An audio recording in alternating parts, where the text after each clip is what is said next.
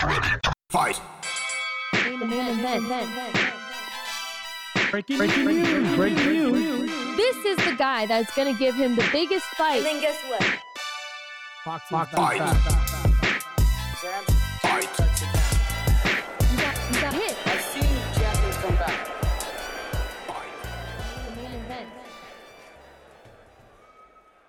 Hey, what's up, guys? Boxing with B. First off, Happy New Year to everybody. I know it's been a minute. We always do this where it's been a minute and then we come back on. But you know what? A-Rod without the paycheck. He's not here right now. But I wanted to go ahead and just talk about some of the fights that are going to be going on DAZN. So first off, they're going to be coming on in February, but I'm most excited for what happens in March. So starting in order with, I guess, the schedule. First off, I'm excited for the trilogy between Chocolatito and Estrada. Now, that is a fight that, I mean, if you've tuned into the first one and the second one, the first one, Chocolatito won. The second one, it was really close, and they gave it to Estrada. A lot of people, there was a lot of controversy over it. They believe that Chocolatito did enough to pull that fight and to take it. But you know what? It's 1-1.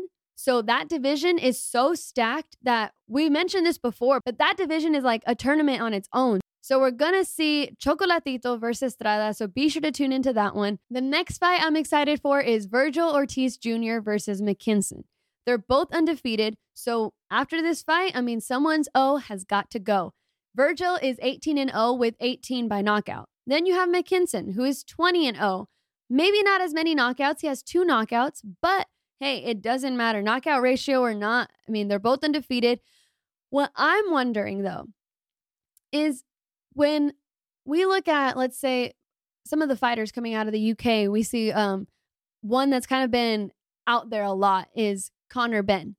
And so we watched him before, but after his fight, not with Algieri, but before that, when we saw him, a lot of people were saying, I want to see all these different names against him next in line for him, because he's undefeated as well. And he's one of those that comes out and he almost has like that Teofimo vibe of like coming out and being like aggressive or getting you to not like him, like the Mayweather effect kind of thing.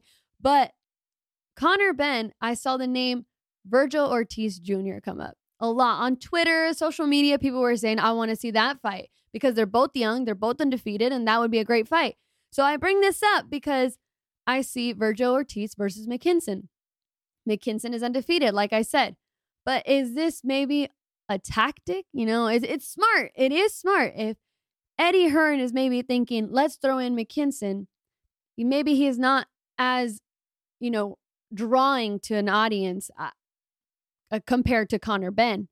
Let's throw him in. He's undefeated. Let's see how he does against Vergil. Let's see how Vergil looks. And then we'll decide if Conor Benn is next. Those are the tactics that always, they happen in boxing. Promoters, they want to see how these other fighters will do before they throw in maybe someone that's generating all the sales. So that's what I'm thinking. I'm thinking Vergil Ortiz versus this guy. Yeah, it'll be a great fight. Both undefeated. They're both putting their undefeated records on the line. But I'm kind of seeing past it. I'm not speaking for them because these fighters will look at each other and not look past each other, hopefully, each time they step in the ring. But on the broader spectrum, is this just a way to see how this is going to play out before Conor Benn's name is thrown in with Vergil Ortiz? Because Vergil is an explosive fighter, and I'm not saying Conor Benn isn't. I just think Vergil has more experience, I would say. They're both young, but I mean, the level of competition and what we've seen from Vergil, I mean, they're both only growing, but I think that would be a great explosive fight. Their styles are very different, but I mean, looking back at Conor Benn's last fight, he got a knockout, but to me, I'm not that impressed because it was against Chris Algieri. Now, Chris Algieri, no disrespect, he's a great athlete, I would say, but we've all known that he doesn't have the best resume in the ring. He has the fighters on it, but as far as the outcomes and stuff, I mean, I think he had a great purpose in Danny Jacobs' corner as his nutritionist. But as far as in the ring, I kind of expected that. It was like a cherry pick. Like, let's pick Chris Algieri because Chris Algieri will build up this resume and be like that American name that we could get on there. That Manny Pacquiao also fought. But it'll give the credibility, which is fine. It's a good buildup.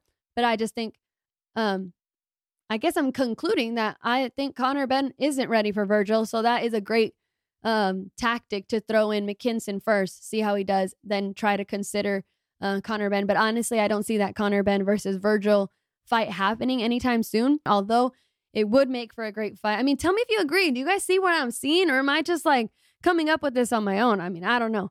Let me know if you guys agree below. If not, let me know if you don't agree as well. It's okay. Lastly, the fight on there that I'm only talking about up till March, okay, guys, from DAZN. The last fight that kind of gets my attention is Warrington versus Martinez, because it's a rematch. And the reason why this caught my attention is it's a rematch, and Kiko Martinez has been doing good. He's a fighter out of Spain. He's been exciting. We've seen him a few times. But what catches my attention is, why don't I see Warrington versus Lara 3 on there? I think that's the anticipation. That's what everybody wants to see. If it's not due to the cut that Lara sustained in the last fight from the accidental headbutt, then if it's not that, then the medical issue is out of the way. Why? Why don't we see Lara versus Warrington? They produced 2 good fights. One that was just highly unexpected. It got the whole boxing world, not just in the UK, but out here, it got everybody talking, because you had this handpicked fighter out of Mexico that put on this great performance, and not only put on a great performance, but finished it by knockout. Knocked out the champ. It was just supposed to be an easy tune-up fight. Then you see the rematch. And honestly, the rematch seemed like it was going to have the same turnout. Lara and Warrington go in there, go full out war. And that's what we saw the first time, a full out war. Warrington has heart. He has a heart of a champion. He does not go, if he goes down, he's going to get up and he's going to keep going. If someone doesn't stop the fight for him, he's not going to stop it. That's the type of fighter that I've seen from him. But against Lara, I feel like Lara just has his number. He has his blueprint. He got in there the second fight. I don't know why Warrington wanted to go in there and exchange big. I thought it didn't work for you the first time. Why are you going to try to do it again? And then, as you saw it, it didn't really progress far. It ended, I think, I can't even remember now, but I feel like it was the second or third round. I just know it wasn't far. Ended because of an accidental headbutt that really sliced up Lara. And I think that was smart of Lara to stop it. He got cut and took a few good blows right to the cut. And it opened up pretty well. But the thing is, my overall conclusive statement or question, I guess, here is, why don't we see Lara versus Warrington 3? I want to see that trilogy. You could have had a lineup of just almost back-to-back trilogies. Chocolatito versus Estrada, and then you have Lara versus Warrington. I don't know, guys. What do you guys think? Are you guys okay with seeing Warrington versus Kiko Martinez? I'm sure it'll be a great fight, but I think it's not what we want. And another thing is, Warrington going into this fight with Martinez, are we going to see the same flame, I guess, under Warrington? Because, when they want something and he's upset with that loss, he doesn't want to see that. He wants to be able to go out there and be like, hey, I avenged my loss. And that's kind of like the mindset that we saw in the last fight. He was not going to give up. He didn't look like he was ready to just, take the L. He looked like he wanted to get his revenge, even though Lara didn't look fazed by it either. So will he have the same, drive for this fight? Or is he going to be in, what is it called? When you kick it in, is he going to be in cruise mode? Is he just going to relax and go through it? I don't know if we'll see the same fight that we would have seen with Lara, but I hope that Lara fight is in the near future for the trilogy. Because settle it. Settle it. That's what the last fight was supposed to be for. We didn't get that. The fighters didn't get that. So a trilogy, I think, is not asking for too much. All right. Well, that's all I'm going to talk about, because I feel like just those 3 fights alone are exciting. But this week it's not going to be on DAZN, but Joe Smith Jr. also enters the ring again. So be sure to tune into that fight. That'll be a good one this Saturday, January 15th.